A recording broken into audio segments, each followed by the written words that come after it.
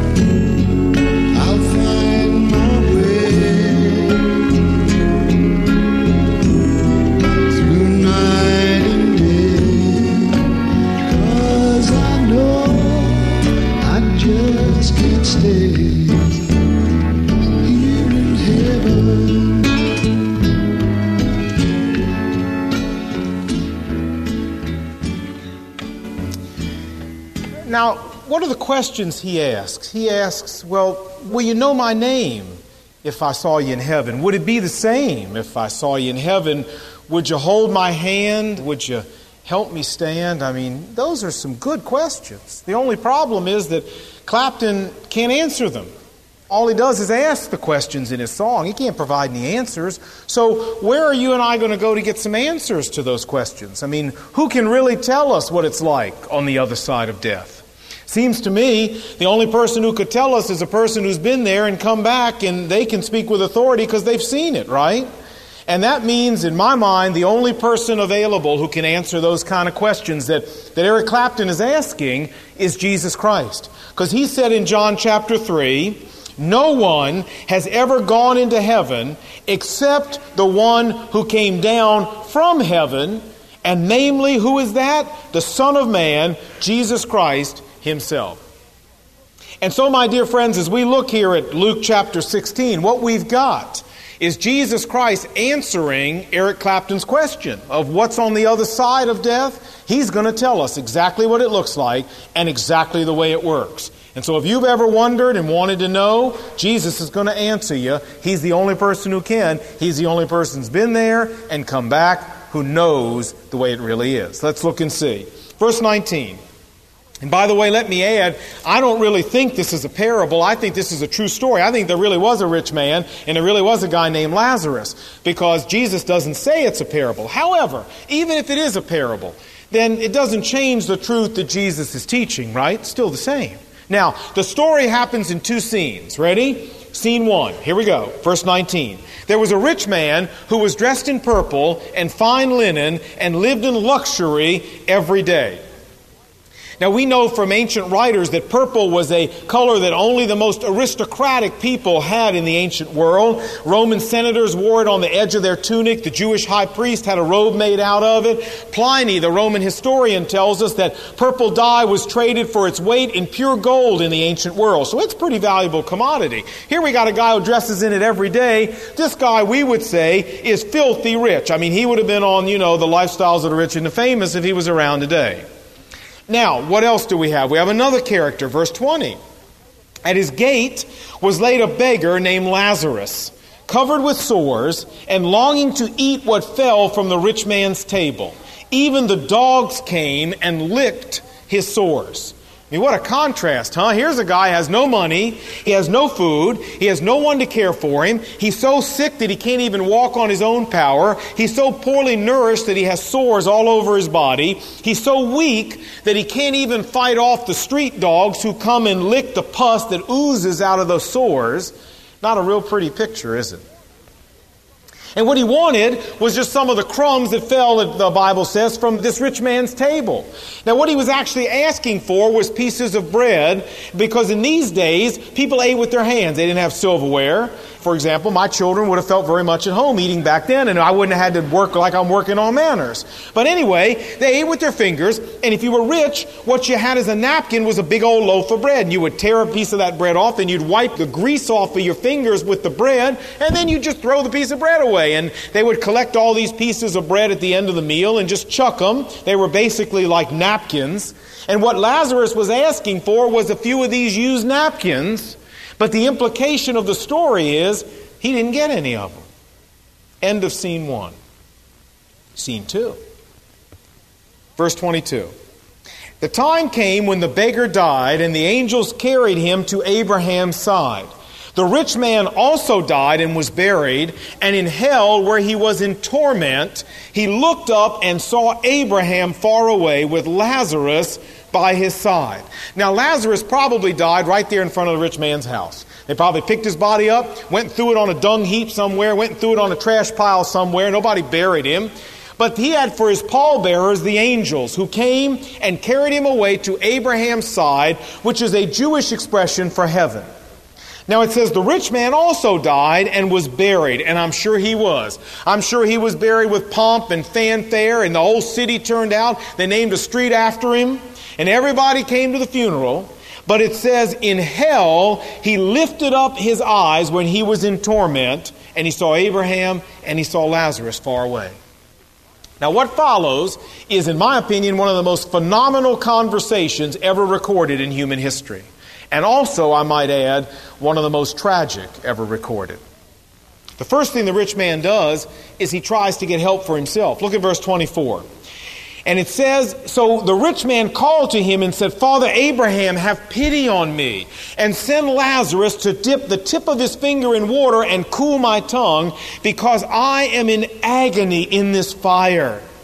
But Abraham replied, Son, remember in your lifetime you received your good things, while Lazarus received bad things. But now he's being comforted here, and you are in agony. And besides all this, between us and you, there is a great chasm, a great gulf, a great divide that has been fixed, so that those who want to go from here in heaven to you cannot, nor can anyone cross over from where you are to us. For the first time in his whole life, this rich man humbles himself and admits he's got a need. For the first time in his whole life, this rich man humbles himself, admits that he's got a problem he can't solve himself, and cries out to God for mercy. And this would be a good time for me to stop and just point out to you, the rich man did not go to hell because he was rich. I hope you don't think that.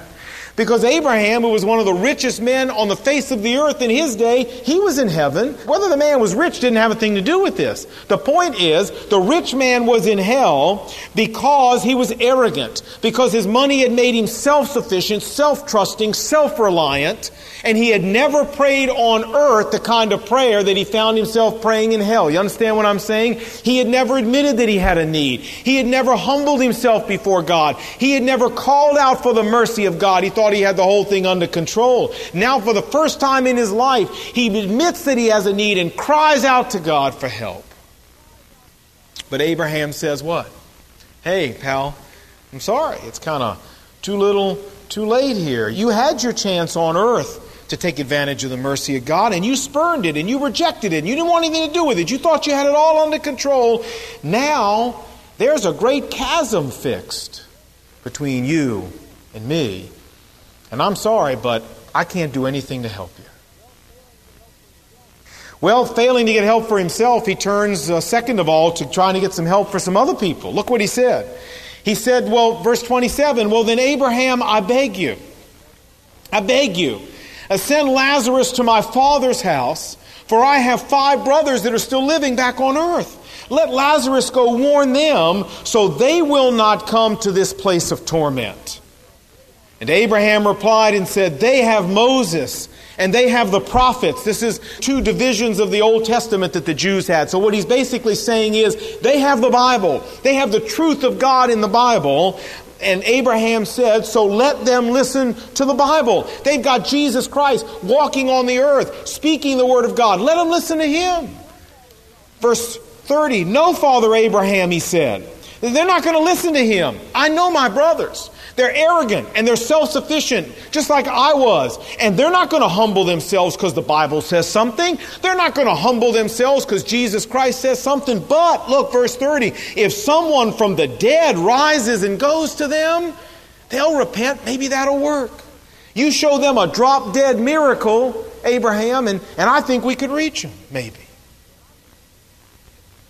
Verse 31, but Abraham said to him, hey, look, you still don't get it, do you? You still don't get it, do you? If they don't listen to Moses and the prophets, if they won't respond to the truth of the Word of God, if they won't listen to Jesus Christ talking, they will not be convinced even if somebody rose from the dead. And by the way, could I point out to you, somebody did rise from the dead? And there's people all over the world today who aren't convinced. Huh? See, Abraham said, don't you understand, rich man? The issue here is not miracles. The issue is the heart. If someone has a heart that's humble and wants to do business with God and is broken before God, you will share with them the Word of God, and Jesus can talk to them, and they will listen and they will respond. But if you have somebody whose heart is hard and rebellious and not interested in God, you could rise from the dead, and they'll find some other explanation for it and go on about their business. Now that's where the story kind of abruptly stops. It just stops. But it leaves us with the really important question, and you know what that is, don't you? What is it? All right. Well, let's ask the question, so what? What difference does this make for you and me in the 20th century? You know, when I was a college student, before I was a Christian, I was terrified of dying. I was just absolutely terrified. And I think most people are scared of dying if they don't know Christ. Don't you? And it's funny to watch how people deal with that fear. A lot of them try to get rid of it by making a big joke out of it and just treating the whole thing like it's a big funny thing. For example, there's this guy I was reading about in the paper. His name is Jay Knudsen. He lives in Des Moines, Iowa, and he's just started up a new business. Here's his company. His company will take your cremated remains and put them in whatever sports gear you loved. And so far, this is true, so far, he's put people, their cremated remains, in fishing lures, shotgun shells, the shafts of golf clubs, duck decoys, and even bowling balls. You can imagine going to the lanes and saying, all right, now we're going to roll Mom down the lane. Go ahead, Mom. Give it a little left, Mom. Come on. Get over there, Mom. This guy's really done that. He says it's cheaper than a funeral. He'll do it for $500. And you know what he wants done with his remains? He's already got it planned out. He's going to have his remain put in some high-powered rifle shells, and he's got a hunting trip planned for his son to go hunt for moose and bear and shoot him at moose and bear. Well, there's an entrepreneur born every minute and lots of suckers, but I don't know about you. I would prefer, if I'm trying to figure out how to deal with death, a little more serious approach than that. Huh? In fact, Dr. Melvin Morse took one. Dr. Melvin Morse is a pediatrician, and he's just gotten through writing a book called Closer to the Light. What he did is he said, you know all these near-death experiences that all these people have, you know? He said, I don't trust the adults because the adults have all this conditioning and all this education and everything. But he said, I'm going to take children. I'm going to take children who've had near-death experiences because they haven't had all that and they're not going to lie and they'll tell you the truth and I'm going to find out what they experienced. And so he interviewed hundreds of children who had had near-death experiences. And Dr. Morse said this, and I quote, he said, in every case I found that there was a vividly real sense of leaving the body, of flying through a tunnel, one child called it a long noodle, and of seeing a light full of love. He goes on to say, even though the details of the children's descriptions may reflect tiny differences that are cultural and religious, I believe their core experience reflects the natural, universal part of dying. In other words, this is what really happens when you die. Now, man, the medical community went ballistic. I mean, they just went up the wall and across. For example, Dr. John Corona of Cornell Medical Center wrote in response, when the heart stops, the mind goes blank, period. Dr. Dorothy Whipple in Johns Hopkins University Magazine wrote and said, when I die, I'm not going to land anywhere. I'm just going to blow out the candle and I'm gone. Well, that's the medical explanation of the afterlife, friends. That's the clinical definition of what it's going to be like. Annihilation, nirvana, fade to black.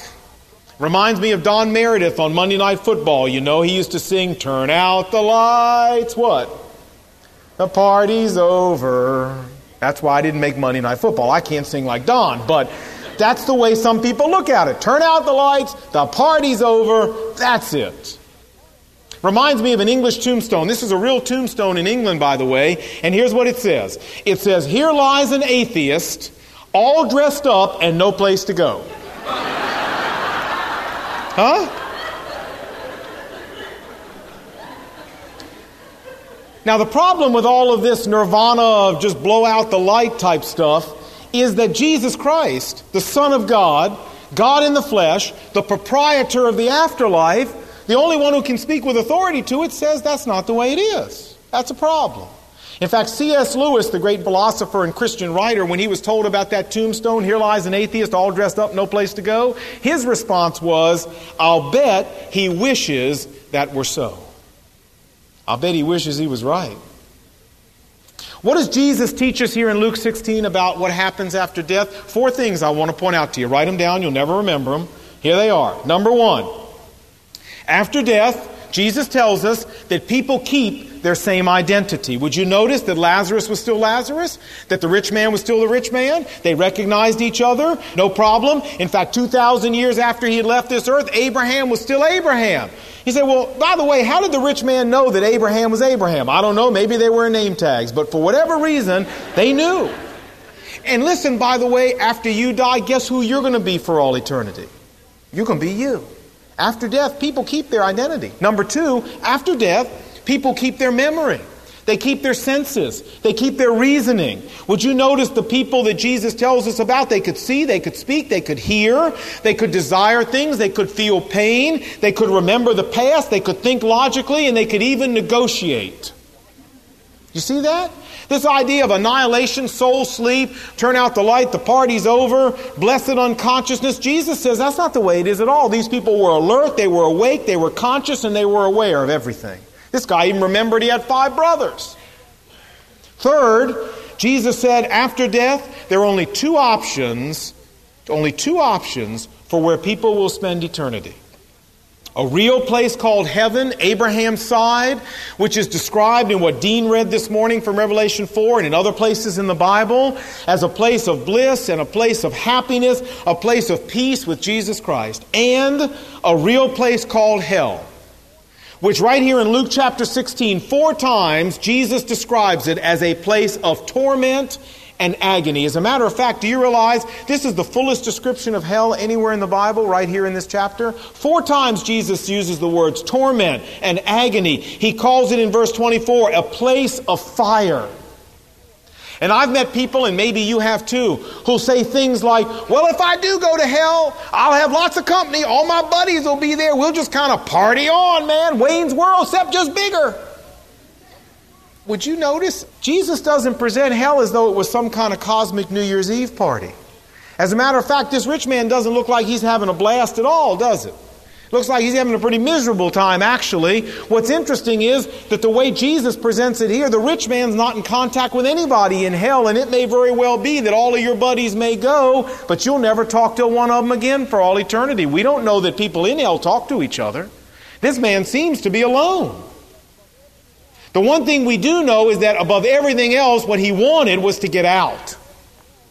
However, that brings us to the final and most tragic truth about what happens after this life, at least tragic for some people, and that is that, fourth of all, after death, people's eternal destiny is fixed, set in concrete, once and for all. There's no change in it. The people who are in heaven are in heaven.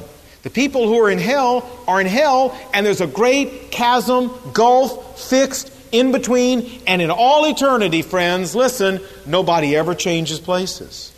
You can't change places. For people in hell, there is no way out. God withdraws the offer of mercy that He made to them here on this earth. Isn't it interesting when you look at this that the rich man begged for the mercy of God, and what did God say? God said, no, sorry. You say, well, that's not like God. God is the God of mercy. Anybody who calls out for the mercy of God gets it. You're right, here on this earth. You're right. But you see, once you leave this earth, if you've spurned the mercy of God your whole life, and then suddenly you change your mind, it's too late. It's too late for this rich man. In fact, this is what landed him in hell to start with, is he had the chance to accept the mercy of God. He had the chance to embrace God's mercy here. He didn't want it here. That's how he ended up in hell in the first place. And now that he's there, his eternal destiny is sealed irreversibly forever. Dante in 1310 wrote the Inferno, and he wrote about an inscription over the gate of hell, and here's what he said it said. Through me, one enters the sorrowful city. Through me, one enters into eternal pain. Through me, one enters among the lost race. Justice moved my great Maker. Divine power made me. I endure eternally. All hope abandon, ye who enter here. Friends, in actuality, hell is a whole lot worse than anything Dante or anybody else could describe in words.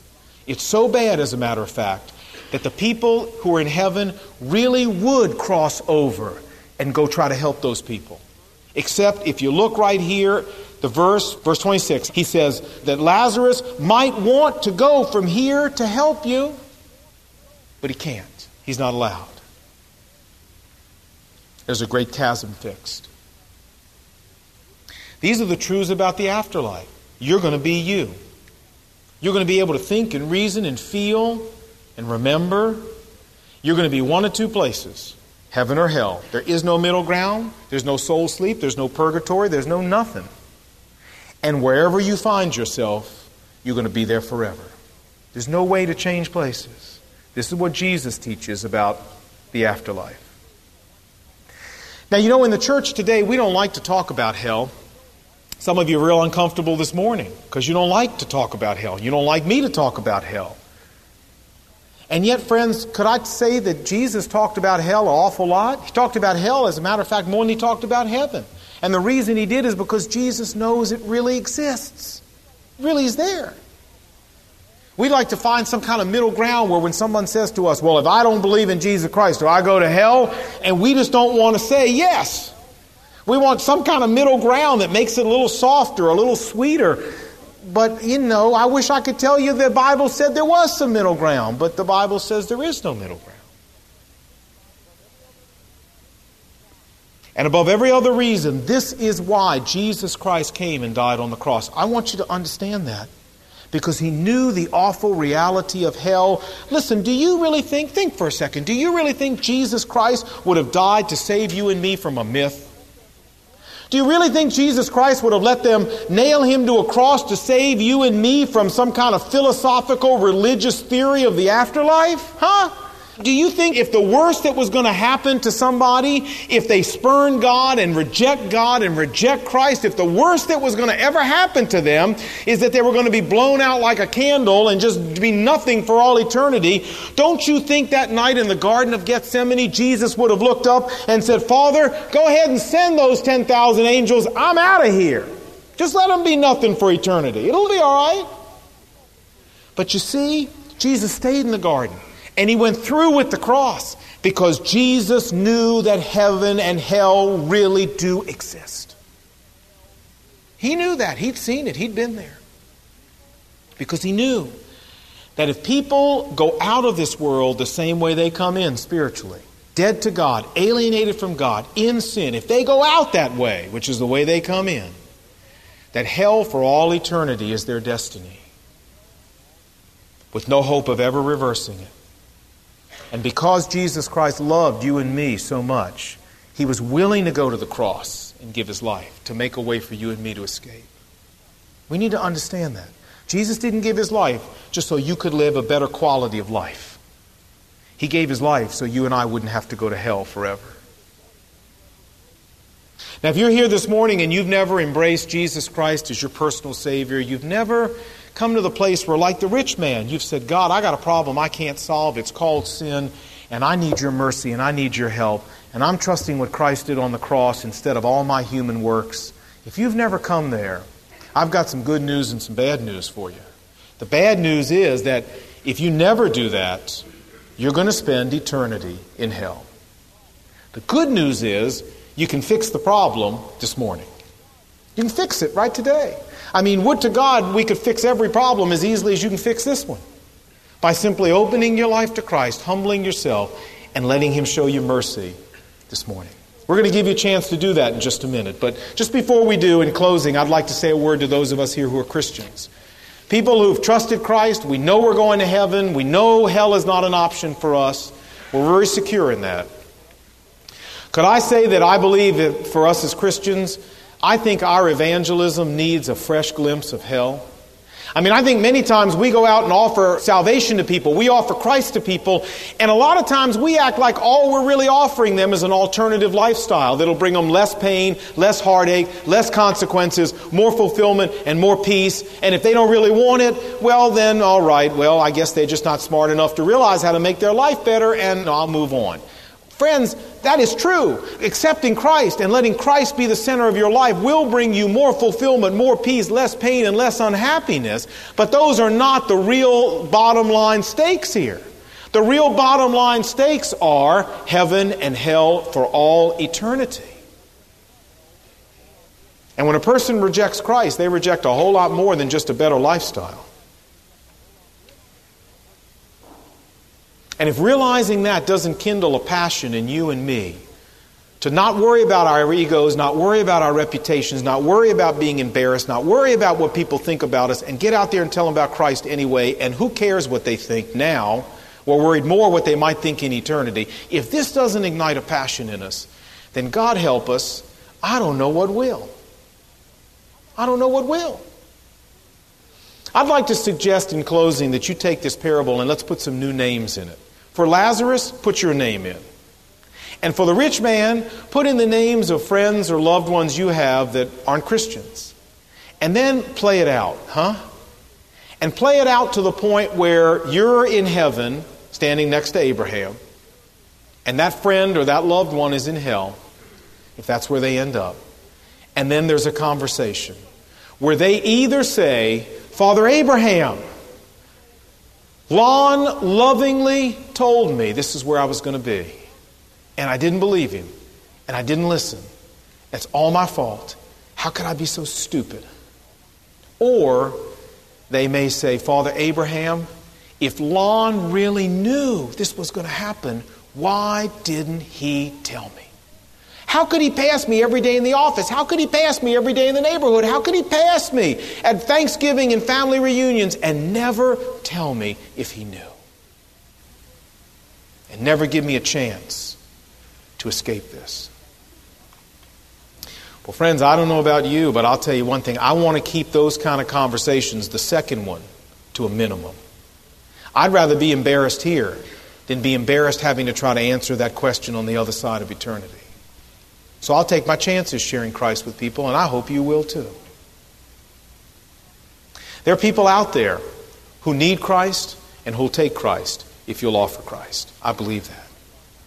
And even if they don't, our job's not to worry whether they take Him. Our job's to offer Him. God didn't leave us here to make money, buy cars, go on vacation.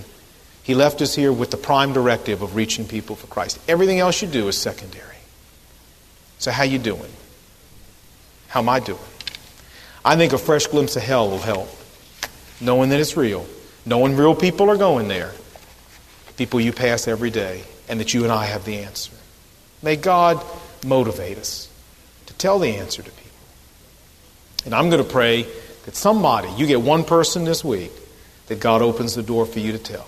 And I hope you will. Let's pray. Heavenly Father, with our heads bowed and our eyes closed, I want to talk to those of you here who have never trusted Christ in a real and personal way.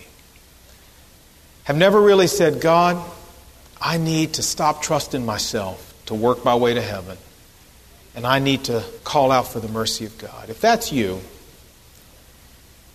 and you're willing this morning to take Christ as your personal Savior, to trust what He did on the cross for you, you want to change destinies this morning from hell to heaven for eternity, then I'd like to pray with you. And I will if you'll simply raise your hand and let me know you're out there. We'll pray together in just a moment. Anyone like to do that? Just slip your hand up. You can put it right back down. Anyone like to pray? Thank you. Anybody else? Thank you. Anyone else? Thanks. Well, whether you raised your hand or not, if you need to pray and ask Christ in your life, pray silently behind me. Lord Jesus, I admit that I'm a sinner. I've done things that displease you. I've offended you. I've been my own God. And I'm self-destructing, both here and in eternity.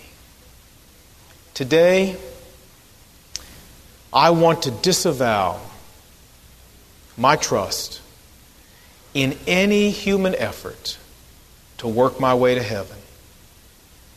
And I want to trust, beginning today, what Jesus did on the cross for me as payment for my sin and as my ticket out of hell into heaven. Forgive my sin today. Cover me with the blood of Christ in your holy sight.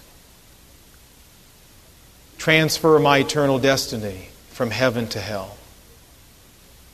I invite you into my life as my Savior and my Lord, in Jesus' name. And Father, I want to pray for these people who've prayed this prayer, that right now the Spirit of God would touch their hearts deeply, and if they were sincere, would communicate to them you've heard them and that you've shown them the mercy that you've offered.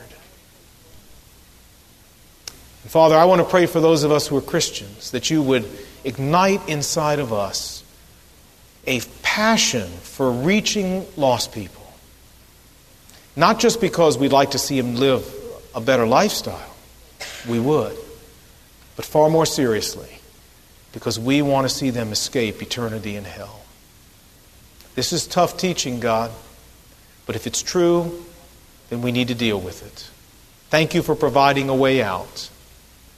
We pray that we would see many of our friends and neighbors take that way out as we try to lovingly offer it to them. And I pray that you would open the opportunity for every single Christian here this morning to speak to at least one person about Christ this week as you open that door.